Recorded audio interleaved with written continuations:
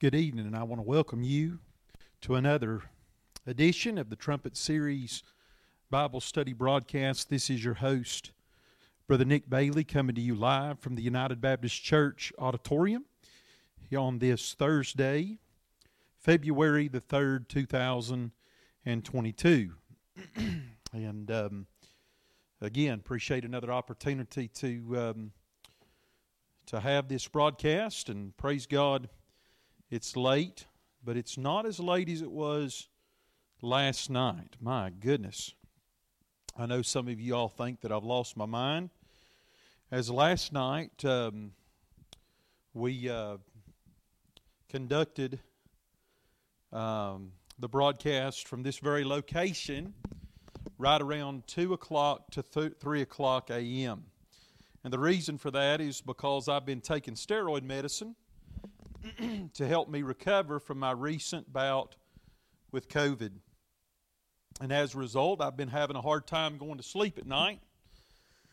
So after last night's prayer meeting service here at the church, I went and grabbed myself a bite to eat along with my family, and while they went home and went to bed, I came out here to the church, spent a couple hours studying and preparing for and then conducting last night's service, or episode, excuse me. And all of this was going on in the middle of the night while most people were at home asleep in their beds. So, amen, we're not that late. We're not quite that late here this evening. So again, praise God for the open door of opportunity. You know, I'm finding that I kind of enjoy doing my Bible study and prep work for the broadcast later on. And the reason is because it allows me to do so when everything's peace and quiet versus during the day when my phone rings off the hook and it just seems like there's almost always something to hinder and to distract me from studying the Word of God. You know, that's something that you need to be aware of in your life as a Christian, is that Satan, if there's anything that he's going to try and hinder in your life as a Christian, he's going to try to hinder your prayer life, and he's going to try to distract you and to keep you from studying the Word of God, because he knows and realizes that your intimate and personal fellowship with the Lord is the secret and the key to your spiritual growth, maturity, success, and victory as a child of God. So I don't know, as we move forward, we may move towards a later nighttime slot as far as the live broadcast of the Trumpet Series is concerned. We're just going to pray about what God would have us to do. And if so, that's okay, because you can always catch the broadcast later on Facebook or after it's been uploaded onto the YouTube page. Or you can even listen by way of podcast either through the Google, Anchor, or Spotify podcast apps. Just download that app on your cell phone, and you can search for the Trumpet Series broadcast, and it'll bring up our logo, and it'll bring you to the page where you can listen to any and every one of the broadcasts that we've been so fortunate to upload onto our page. And thank God for technology, as it gives us another open door to share the Word of God. But we're going to do what we have to do to make sure we're getting these episodes produced and published on a daily basis. So you pray that the Lord will continue to give us that opportunity. I do want to again remind everybody about the Ark Thrift Store and the Ark Ministries. Again, the Ark Thrift Store is located at 313 East Bernard Avenue here in Greenville, as we are continuing to try to minister to our community, and appreciate all the items that have come in recently, and sales have been good, and we've been able to distribute quite a bit of food and different things to people who are in need there at the Ark. So praise the Lord for that. And again, if you have items that you would like to donate to us, feel free to give me a call, 423-863-1830, whether it be a garage, estate, or yard sale items. Maybe you're cleaning out your closets, your basement. You can bring them by the Ark during business hours, Monday through Friday, 10 o'clock a.m. to 5 o'clock p.m., or we do have a box truck that now has a lift on the back of it, praise God, and we'd be glad to come by and pick up your items. Amen. Just continue to pray for this ministry as we move forward. Amen. As it relates to the work that God has given us to do to reach our community and our county for the cause of Christ. By way of prayer requests tonight, let's just a few requests that I have for you, not many. Remember Gary Gridley, remember Shirley Cecil, remember Lula Cutchall, remember Bob Price, Cheryl Filing. I do want you to remember the Harold Chapman family. As being a pastor, you know, one thing we deal with is the death and the passing away of our church congregation members. And Brother Harold Chapman went home to be with the Lord today. He's been in the hospital for some time, but it was rather sudden, and neither myself nor his wife really expected him to pass away suddenly the way he did. I went up there with her today and spent time with her after Brother Harold had passed on. So remember the Harold Chapman family in prayer. Let's go to the Lord in prayer at this time, and then we'll get right into the Bible study portion of today's broadcast. Father in heaven, I love you. I thank you, Lord, for another privilege we have to come to you, amen, by way of the Trumpet Series broadcast. Bless tonight's episode. God, I pray, Lord, that you just help us, Father, as we glean your truths, God. Father, thank you, Lord, for the fresh food, the fresh daily bread you give to us by way of your word. And God, I thank you, God, for Lord, the power of your word and the ability it has to change our lives. Thank you for helping me today through my preparation. And Lord, now I pray that you would give me the sufficient grace that I need, amen, as I provide these truths that you've given to me today. Lord, I pray that you'd give me the unction that I need. Lord, anoint me with power from on high. God, I pray that your word would get the job done. Pray that your word would be a lamp in our feet and a light in our path. We'd hide your word in our hearts that we might not sin against you. Honor your word, exalt your Son by way of your humble servant. Lord, bless every prayer request, every need that's been given out. Especially pray for Miss Nancy Chapman, the Harold Chapman family, as he went home to be with you. Father, have your will and your way tonight, God, and we'll praise you for who you are and what you do. If there might be one tonight that's lost and has never been saved, as they watch or listen, Lord, we're trusting by faith that you bring this broadcast into the eyes or ears of somebody who's lost. And Lord, you just might generate faith, Lord, within their hearts and bring them to a place of salvation, Father, where their life might be forever changed and transformed by the grace of God. In Jesus' name we ask these things. Amen. All right, so during yesterday's late night episode of the Trumpet Series broadcast, amen, we're late night production, praise God. We finished up with our second and middle section of the book of Romans, chapter number 6. And so far in our study of this wonderful chapter of the book of Romans, we've discussed two of the three key and primary words that Paul uses as sort of an outline for the material that he provides to us here in this great chapter. And those three key and primary words are as follows. First of all, the word know. Second, the word reckon. And finally, the word yield. And over the first several editions of our study of Romans chapter number 6, we spent our time discussing the importance of the word know, which is used three times over the course of the first section of this great chapter. First of all, verse 3, where Paul wrote, "Know ye not that so many of us, as were baptized into Jesus Christ, were baptized into His death?" Second, verse number 6, the Bible says, "Knowing this, that our old man is crucified with Him, that the body of sin might be destroyed, that henceforth we should not serve sin." And finally, verse number 9, where the apostle again wrote, "Knowing that Christ, being raised from the dead, dieth no more, death hath no more dominion over him." So these three specific things that Paul wanted his audience to know and to be aware of as it related to their affiliation and identification with the death, the burial, and resurrection of Christ, as well as the newfound ability it gave them to have victory and over sin in their lives. And over the course of our study, we've spent quite a bit of time discussing the importance of acquiring biblical and spiritual knowledge in our lives as Christians. Again, not to promote ourselves or to boast or brag on our own intellect or our IQ or our ability to know and be aware of spiritual things. No, friend, we should never allow our knowledge of truth to foster or generate an attitude of pride or arrogance in our lives. Amen. Our knowledge should actually foster an attitude of humility. Why? Because our level of accountability increases as it relates to the amount of knowledge that we have received and acquired over the course of our lives spiritually.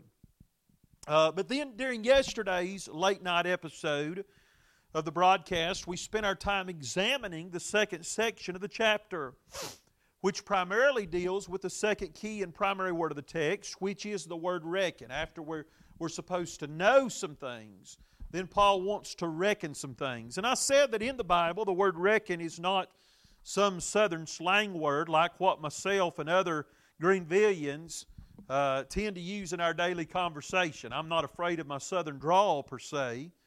But instead, this word reckon means to apply and to make application regarding a truth we already know and are aware of. And just as I said last night, although acquired knowledge in our lives is important, amen, that we may grow in the grace and the knowledge of the Lord Jesus Christ, that's only part of the equation of growth. It's really useless and nothing more than a waste unless our knowledge is applied and implemented into the way that we conduct our lives.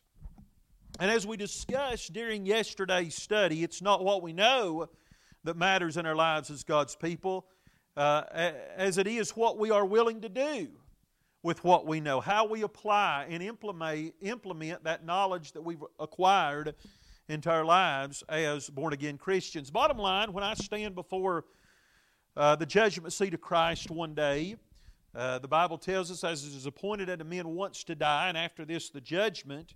But on that day, my reward will not be based upon the knowledge I have received or acquired or accumulated over the course of my lifetime regarding the truths of God's Word. Why? Because in many instances I had very little. You listen to me tonight. I had very little, if anything at all, to do with the decisions that were made for me, especially early on in my childhood, that allowed me to acquire and to accumulate the biblical knowledge I now have as an adult. And again, I'm not bragging or boasting on that. I'm thankful, amen, for the knowledge that the Lord sovereignly and providentially allowed me to receive. By the way, I don't know nearly as much as I think I do. And there's a whole lot more people that know more than I do regarding the things of God. Parents, you need to make sure that biblical and spiritual training is as important of a priority in your child's learning and training as any other part. Whether it be, what you teach them at home and what they learn at school. Amen. Christian education is an important part of your child's learning. Or what they receive as you not send them to church, but that you take them to church and expose them to the things of God on a regular basis. While they're young, you as a parent are responsible to provide your child with a biblical and a spiritual foundation that will help prepare them to be the mature Christians they need to be when they become adults. You can't do anything about the decisions they make after they leave the confines of your home. But as long as they're under your roof, their education, their growth, and their development spiritually, the knowledge that they acquire of spiritual things, spiritual truths that they glean from the Word of God, that's your responsibility. As great and as wonderful of a principle, biblical and spiritual foundation, listen to me tonight, church, my parents provided me with over the course of my childhood, and I'm thankful for that.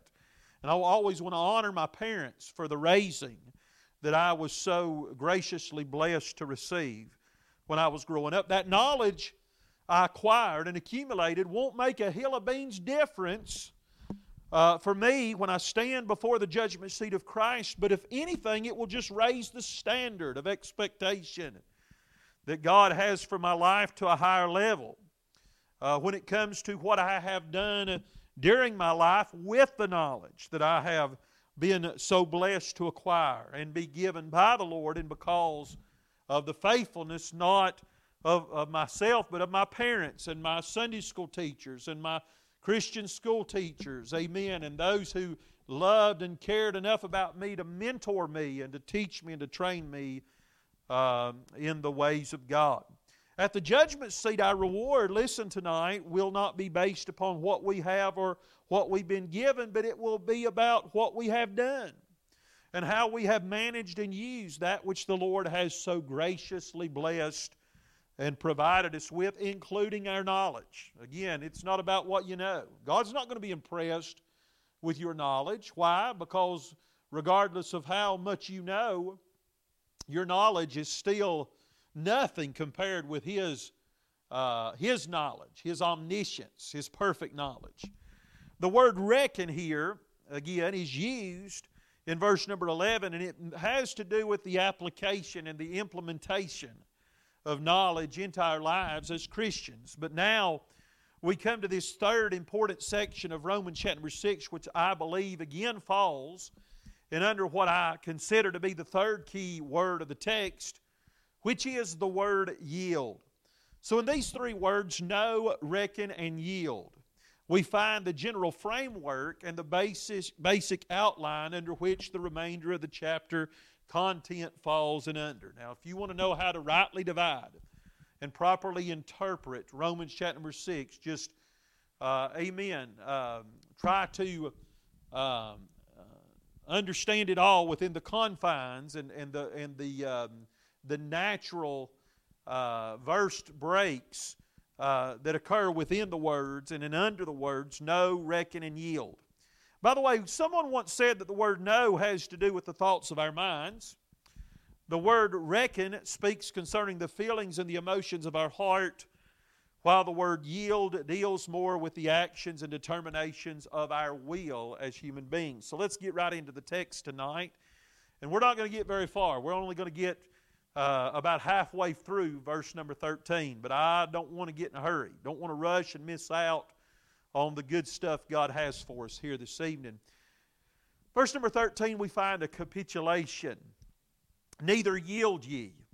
Here the word yield means to cater, to capitulate, and to give concession to a certain person or object. Or we might say that to yield to someone or something means that we give in to them, we submit to them, or maybe that we even relinquish, give up, or turn over a certain right, privilege, or position to them. And we might use the illustration of one political candidate yielding his candidacy over to another who has defeated him. Or how about the commander of an army yielding himself and his sword to the general or commander of an army who has defeated him in battle? You see, when we yield ourselves to another person or thing, it suggests that we recognize the fact that the one unto whom we are yielding ourselves to has demonstrated and proven themselves to have power and authority and dominion in over us. Bottom line, it would be a rather strange or unusual thing for someone to yield themselves to that which is considered weaker or less in rank or status than they are. Because again, yielding almost always carries with it a recognition and an insinuation of weakness and inferiority to another person or thing. That's why the object of our yielding is just as important as the act of yielding itself, and we'll say more about that in a moment. Let me give you one more illustration of someone that we might yield ourselves to. If you hold a public job, you yield yourself to your boss. You recognize that they have authority in over you, at least while you're on the clock and while you're on the job, so to speak. And while you're at work, you yield yourself and you submit yourself to the word of your employer because you recognize the authority and the dominion that your boss has over you, at least while you are employed by their company. All right, so now we find an identification. Who are we to yield? What are we to yield? Your members. Yield your members, verse 13. So before Paul could ever address the identity of who or what we are to yield ourselves to, he first of all makes it a point to describe just exactly what part of our lives we should yield unto that person or thing. And when it comes to what part of our lives we who are saved should yield, Paul uses the word members to identify that truth. And we're going to spend the remainder of our time here tonight in on the Trumpet Series broadcast speaking about this word members. And now in the significance of it. Now in the New Testament, the word members can mean a couple of different things. And this is where accurate translation comes into effect. Some people say, well, it doesn't matter what version of the Bible that you use. Well, the usage of this word members illustrates to us why it is important to make sure that you have an accurate translation of the Scriptures, because in some portions of the New Testament, in other words, you can take one passage of Scripture and it will translate the word members. In other words, what does the word member mean? Well, in one translation it might use the word body part as a translation for the word member, but then another translation might use the word family member as a translation for the word member. So again, Bible versions are important, and we must make sure that when we pick and choose a particular version or translation of the Word of God, that we use one or choose one that has respect for accuracy. Again, they're not trying to insert their own subjective opinion into the text. In other words, their desire is not to tell you what they believe the Bible means, but to be true and honest and share with you what the Bible actually says, and let you generate your own interpretation of the text. I won't charge you for that one. Amen. But the word members can mean a couple of different things. The word members is usually either translated from a Greek word that carries with it the idea of a spouse or a family member, or it can be translated from an entirely different Greek word that is translated into our English word body or body part.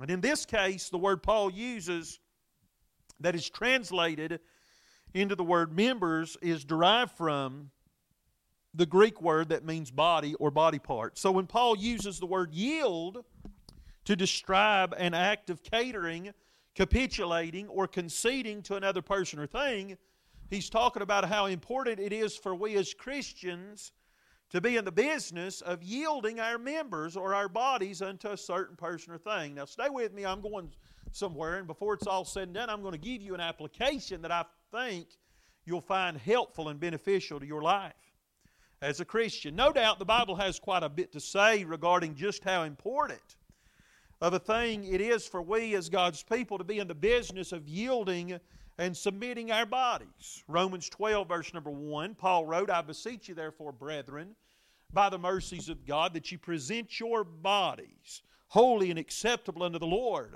which is our reasonable service. God, we ought to consider it to be our reasonable service, or the very least expected thing we could do.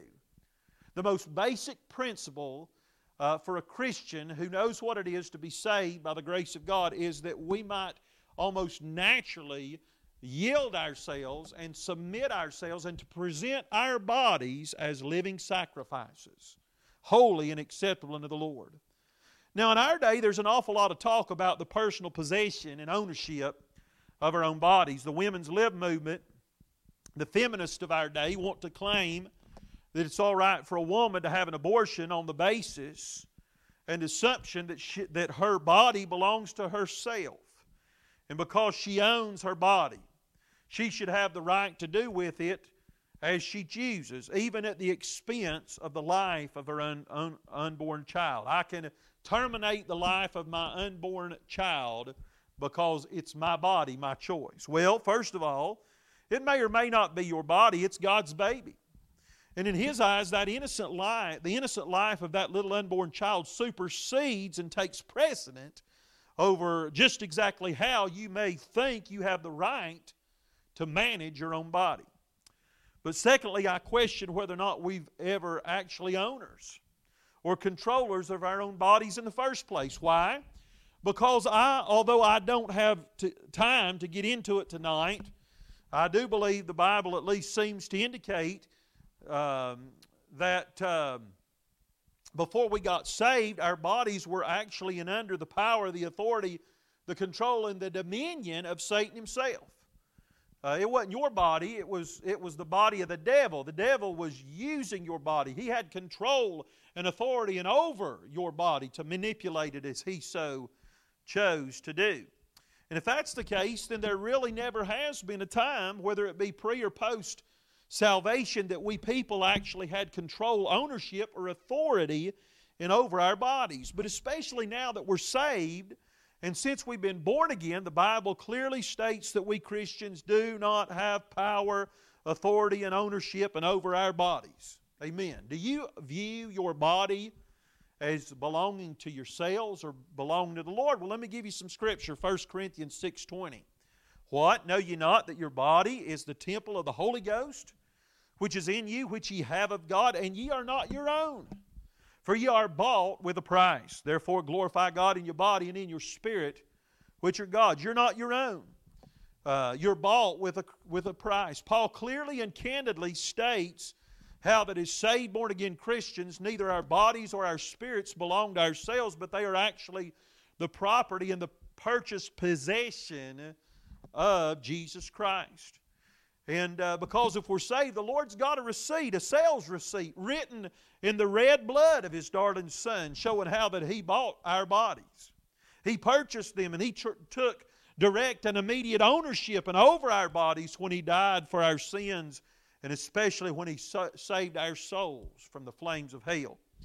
And as a result, none of us who are saved are our own persons. But everything about us belongs unto the Lord, including our bodies. Friend, how do you view your body this evening? Do you view it as belonging unto yourself or belonging unto the Lord? Do we view the individual members of our bodies? Let's talk not just about our bodies as a whole, but as it relates to the individual members, the particular members of our bodies. Who do they belong to? Ourselves or the Lord? When we consider our mind, do we view our mind as if it belongs unto God? Or do we view our mind as belonging into ourself? You know, do we, when we, and by the way, can I say to you this evening, you have control over your mind. You have the ability to determine what you allow. You say, well, I can't do anything about the thought that enters into my mind. Well, maybe not, but you sure can choose whether or not you allow that seed thought that the devil's planted into your mind, whether or not you allow it to fester, or whether or not you remove it and kick it out of your mind. Amen. We must view our minds as not belonging unto ourselves, and that means that we do not have the right to determine what we allow ourselves to think about and meditate upon. The meditations of our hearts ought to be pleasing unto God. It not what we, our thought life ought not be based upon what we want to think about and what we want to fantasize over and meditate on, but our thoughts ought to be based upon the fact that we are not in control of our minds, but God is, because He bought our minds. How about your hands? How about your feet? How about your eyes, your ears, your mouth, your lips, and your tongue? Amen. What you do, where you go, what you see, what you listen to, what you say, what the speech, the words that come out from among your lips. If we view the various members of our bodies as though they belong to the Lord and not to ourselves, it means that we don't just consider our own desires and what we want to do with the various parts and members of our bodies. But instead we consider, what would the Lord have me to do with my body, and how would He have me to manage it and use it. That is, if I truly view my body as belonging unto the Lord and not belonging unto myself. You see, friend, ownership determines operation. And whether or not I own a certain thing determines whether or not I use it how I want, when I want, and in the way I want to. For instance, if I own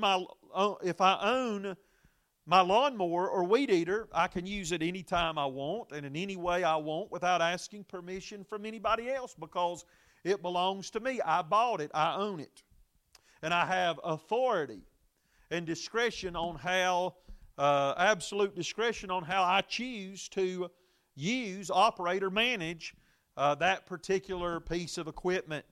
But if I'm borrowing a lawnmower or a weed eater from somebody else, I have to ask permission in order to borrow it and use it in the way, not that I want to, but in the way that the owner of that, the one who's just letting me borrow it, he gives me permission to do with it what he lets and allows me to do with it. And I've just got to say this, and we're coming right up on 1 year anniversary of my father-in-law's death. He died this time last year with COVID, sadly, and I miss him tonight just as much as I did the very day he went home to be with the Lord. Thank God he's in heaven tonight. But my father-in-law, I used to live right behind him, almost within walking distance of him, and I used to borrow his weed eater. And, I just did it because I knew it just tore him up and aggravated it.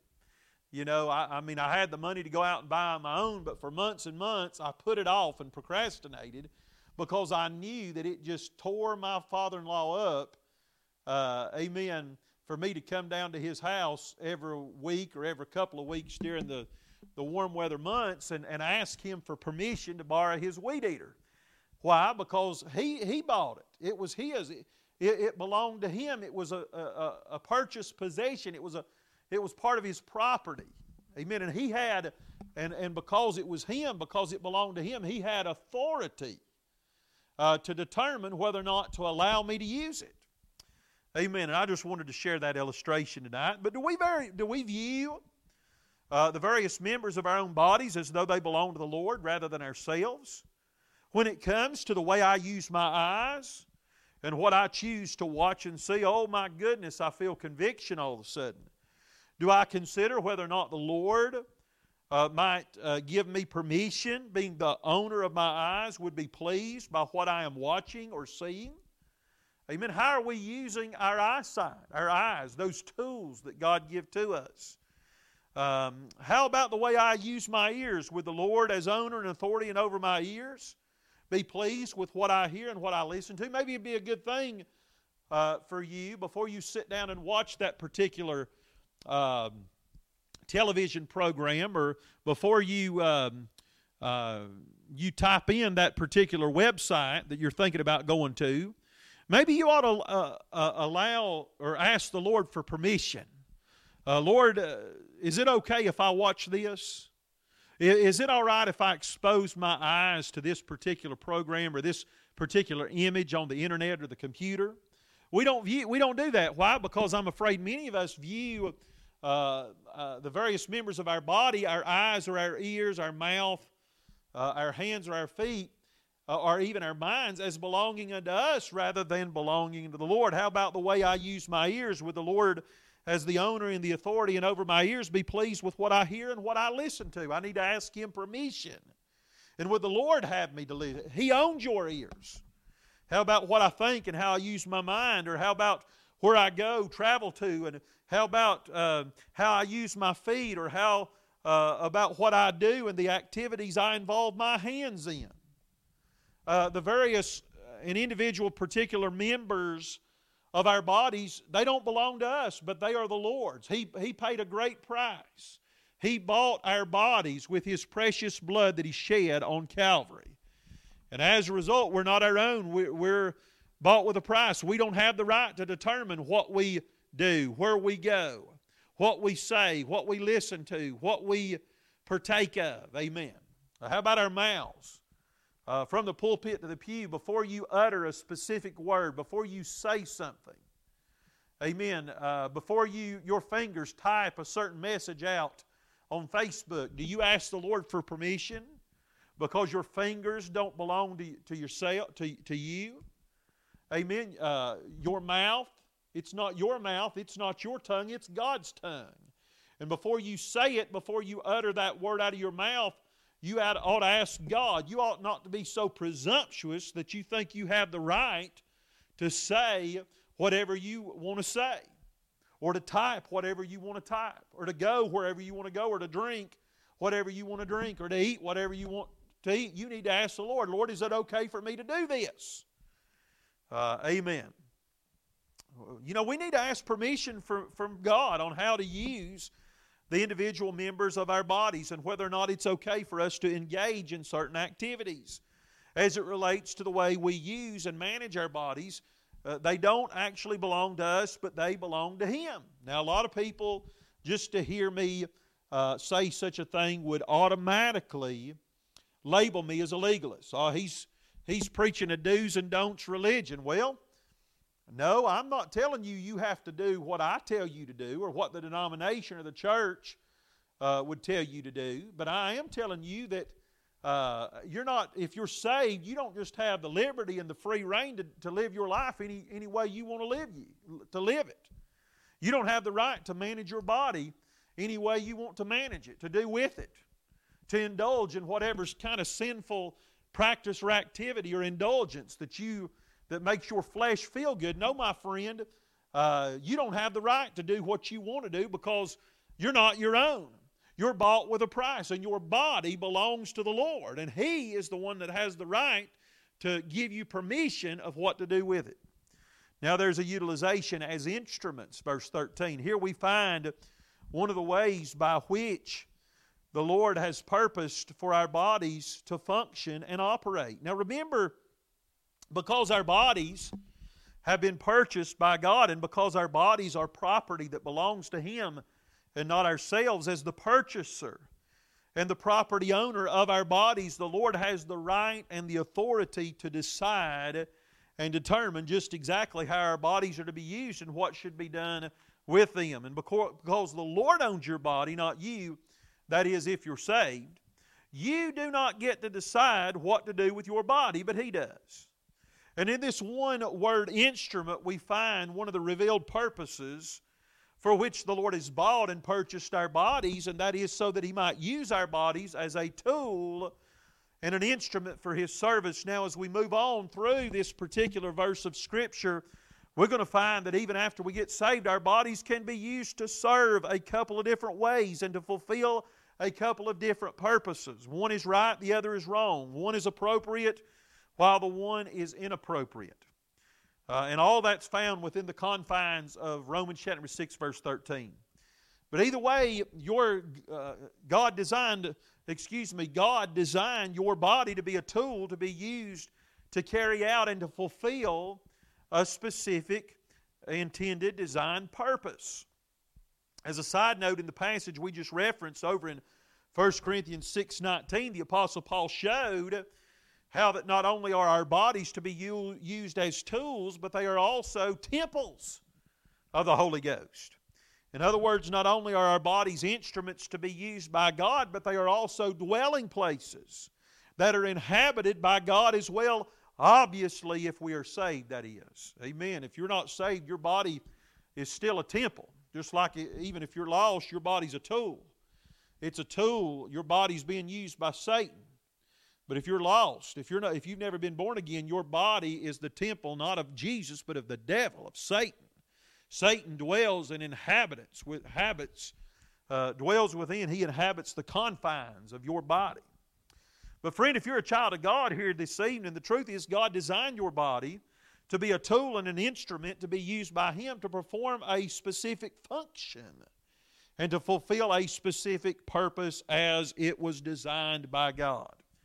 Ephesians 2 verse 10, Paul wrote this, "For we are His workmanship created in Christ Jesus unto good works which God hath before ordained, that we should walk in them." And here the apostle uses the word workmanship to describe the same basic premise or idea he had in mind when he uses the word tool.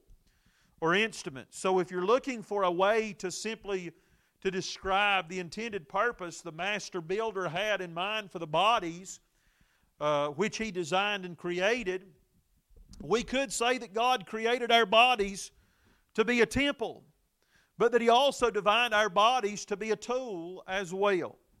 Just like a designer of a lawnmower created it to cut grass, or the manufacturer of a weed eater produced it to trim the edges of a property, or a chainsaw that is put together by the mechanic to cut wood. Very simply, our bodies were created to fulfill very distinct purposes as they were drawn up by the original blueprints by the master designer. By the way, I'm thankful that I have the blueprints in the instruction manual by way of the inspired, infallible, inerrant Word of God. Now there's a corruption. Verse 13. I told you we're not going to get very far tonight, but this is good stuff, I'm telling you. Of unrighteousness unto sin. So the question is, what kind of tool are we going to be, and what kind of purposes are we going to fulfill in and through the bodies God has so graciously given to us and provided us with? Are we going to operate and conduct our bodies according to the master plans, the blueprints, and the designs of our Creator, or are we going to be presumptuous? And are we going to try and attempt to use our bodies in some way other than and besides the way in which God created them and crafted them to function? Remember, your body does not belong to yourself, but unto the Lord. And because of that, you do not have the right to operate and conduct your body in whatever way you so choose or want to do so.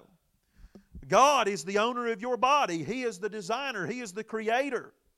He expects you to use it, manage it, conduct it, and operate it according to His master plan, according to the blueprint He laid out for it to function. And again, the instruction manual of God's Word, the blueprint of my Bible that God has given to me, shows me and reveals to me just exactly how I am supposed to manage, operate, and conduct my body. And friend, if you know anything about operating equipment or machinery, when you don't follow the blueprint, when you don't operate the equipment according to the design of the instructions, if you're not careful, you're liable to damage the equipment or the machine. So let me just ask you here tonight, how many people have damaged the equipment of their own bodies because they tried to use, manage, and operate the equipment of their own bodies contrary and against the design of the blueprint and the instruction? And as a result, their bodies are unusable because they are like broken tools in the hands of the designer. One thing about it, friend, I can't think of too many things that are any more useless than a broken tool or a broken piece of equipment or machinery. And most of us men, we're all guilty. We've got all kinds of broken equipment laying around our garage or piled up in our basement that needs to be carried off to the junkyard because it's broken and it's unusable. I'm afraid God sees many of our bodies that way. Just like a broken tool or a piece of equipment or machinery that's been broken and is no longer able to be used as it was designed or created. And in so many cases, it's because we have tried to use the machines, the tools, and the equipments of our own bodies in ways other than that which they were created to be used. Let me ask you a question tonight. And again, I'm just trying to use applications and illustrations to get these truths across to us. And I may not be helping anybody else tonight, but I'm helping myself, praise God. Have you ever had a tool or a piece of equipment or machinery that you owned, and maybe even an expensive one that cost you a lot of money and that you paid a great price for, and out of the kindness of your own heart, you let somebody borrow it when they came and asked you permission to do so, and amen, while they were using it, they didn't maintain it, they didn't take care of it like they should, maybe they didn't use the tool or the equipment of the machine in the right way, and as a result, they brought it back to you and returned it to you in a broken condition. Maybe that's why my father-in-law didn't like for me to borrow his weed eater, because he was afraid I wouldn't use it in the right way, that I would misuse it or misoperate it. And he didn't want me to return it or to bring it back to him in a condition of brokenness. But I can't think of too many things that are any worse than to have a good enough heart to let somebody borrow a valuable tool or an expensive piece of equipment. And friend, that's all your bodies are, everything you have in your life. It's nothing more than a gift that God has granted you, something that He has given to you temporarily to borrow and to manage. It doesn't belong to you, it belongs to Him. So He expects you to use it and to operate it and to conduct yourself and manage your life according to the designs of the blueprint and the instructions in the manual. Not according to the way that you want to use it, but according to the way that He commands you to use your body. We ought to try and take care of the possessions that others are so gracious enough to loan to us than we do our own stuff, praise God. But a lot of times I've found that people tend to misuse and mismanage the belongings of others, and all too often when they return them, they bring them back in a broken down condition. And one thing about a broken down tool or a broken down piece of equipment or machinery, it's of no use, it's of no value, and it's pretty much worthless unless it can be fixed or repaired. Now, praise God, I'm thankful that the Lord's in the business of repairing equipment, tools, and machinery that have been broken. Amen. I know what it is for my life to be broken because I stubbornly resisted and rebelled against the designs of the Creator, the Master Creator. And I chose to operate my life and my body, conduct my body in a way that was displeasing and contrary to God's intended purpose and against His prescribed will for my life. And because of I chose to, presumptuously mismanage and misuse my own body. I had to come back. I had to bring my body back to the Lord in a broken down condition. But thank God, hallelujah, praise His name. He is in the business of repairing and restoring and rebuilding that which has been misused, abused, and broken down. Amen. And you're never too broken to belong. Hallelujah. God can take that which is broken down. He can take that old tool, that old instrument, that old machine, that old piece of equipment that nobody else has any use for. He can rebuild it. Amen. He can repair it and make it just as if it had never been broken. Hallelujah. Glory to His name. But when it comes to many of our bodies, the Lord sees a whole lot of us as broken tools and broken down pieces of equipment that are of no use or value other than to be thrown into the junk pile. Why? Because they've been misused, mismanaged, and operated in ways that are contrary to the design and the designs of the blueprint and the instructions. You better follow the blueprint. You better follow the Bible blueprint. God's Word tells us just exactly how we are to manage our lives, including our bodies, and we better operate our lives according to the fashion, amen, of the Master Architect. Amen. Or we will damage and we will allow our lives to become broken down and in need of repair. Now there's a contamination of unrighteousness unto sin. Same phrase. Now for a moment I'd like for us to look at this same phrase in a different but similar fashion. That is, let's view our bodies not just in the light of a tool but also as a temple, a house, or a dwelling place of God. We might even use the word vessel to convey the meaning Paul's trying to get across here in this phrase, because just as the Lord, as the owner and operator of our bodies, will not use a tool that is broken down because it has been misused and mismanaged, neither do I believe He will use a temple, a house, or a vessel to dwell in either that has become contaminated, filthy, or dirty. Now again, we can refer to our bodies as either being the tool or the temple of God. And as tools, we must make sure that our lives function and our bodies function and operate according to the plans of the Master Designer.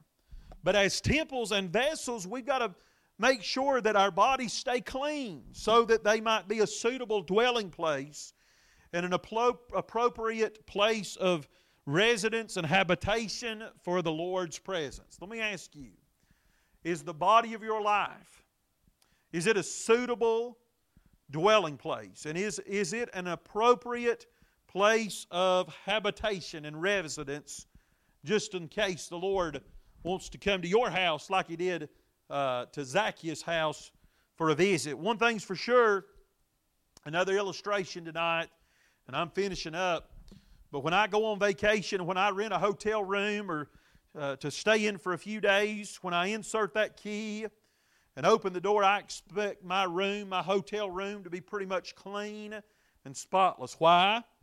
Because a clean room is the least I can expect, especially if I've paid a high price for the room I've reserved. And bottom line, if I open that hotel room and walk into that room and it's dirty and I find one that looks like it's been recently occupied by somebody else without being clean, the trash hadn't been taken out, the bed hadn't been made, and just all kinds of nastiness all over the floor, I'm going to walk right back out of that room. I'm going to shut that door and I'm going to ask for my money back and find me another place to stay. So here's my question tonight. What can you imagine the Lord thinks when He opens the door and walks into the room of our own hearts and lives, and He finds a room or a dwelling place that's not fit or worthy of His presence? Again, is the dwelling place of your life, is the temple of your body a place that is worthy for the presence of God to inhabit or to dwell in? Amen. You know, especially after He's paid such a high price for it, not just to rent the room, but to buy it as His own personal possession and His own property. I wonder if He might just turn around, walk back out, shut the door, and find somewhere else to stay.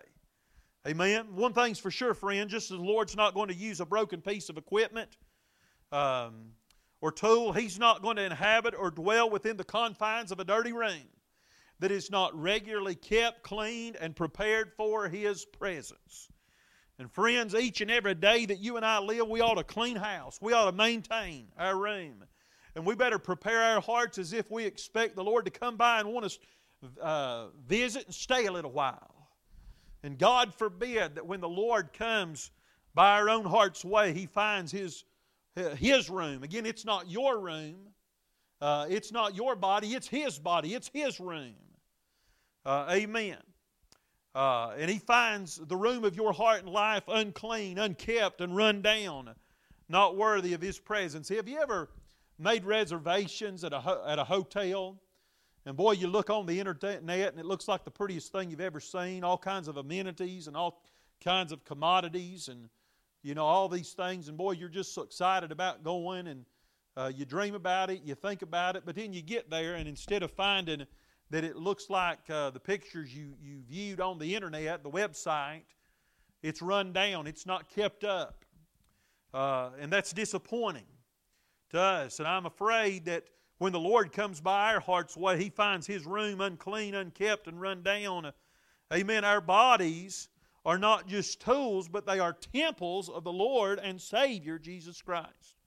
2 Timothy 2:20 and 21, Paul wrote, "But in a great house there are not only vessels of gold and of silver, but also of wood and of earth, and some to honor and some to dishonor. If a man therefore purge himself from these, he shall be a vessel unto honor, sanctified and meet for the master's use, and prepared unto every good work." Bottom line, and we could say more about that, and we will in tomorrow's edition and episode of the Trumpet Series broadcast. But friend, if you want the Lord to use your body as a tool, you better make sure it's not broken down because it's been misused or mismanaged. And if you want the Lord to use your body as a temple, you better make sure it stays clean, kept up, and prepared for the Lord's expected visit, not to your house, not to your room, and not to your body, but unto His. One thing's for sure, just as God won't use a vessel that's dirty, so also He's not going to use a tool that's broken down, neither will He use a temple or a room that's run down either.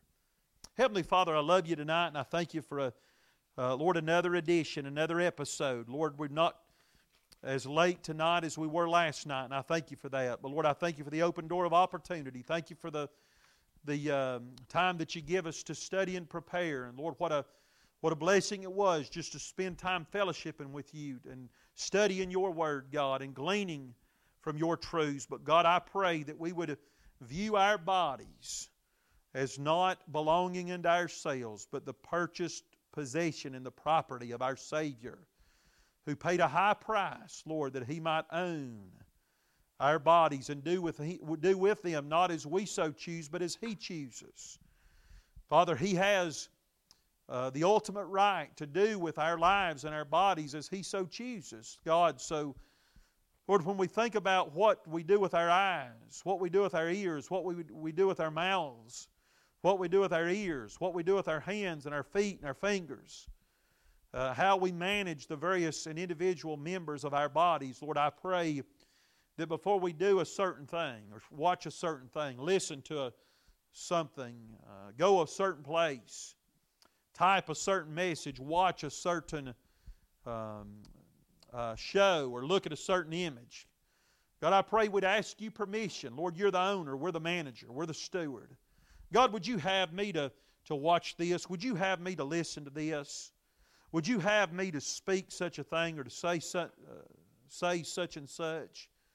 Would You have me to go a certain place or do a certain thing or type a certain message? God, help me to view my body and the various members of my body as not belonging unto myself, but belonging unto the One that paid such a high and great price to have absolute authority, absolute dominion, absolute rights, and total ownership, not just to my body itself, but the way I manage, use, and operate and conduct myself and the life that the precious life that You've given to me, Lord. One of these days I'm going to be held accountable, Father, for how I've used my body, what I've done with the various members of my body. And God, I'm going to praise You tonight. Lord, I pray, Lord, that every member of my body would be found pleasing and acceptable in Your sight. Lord, I love You and I praise You and I thank You, and I ask all these things in Jesus' name. And for His sake, have a good night, and may God bless you is my prayer.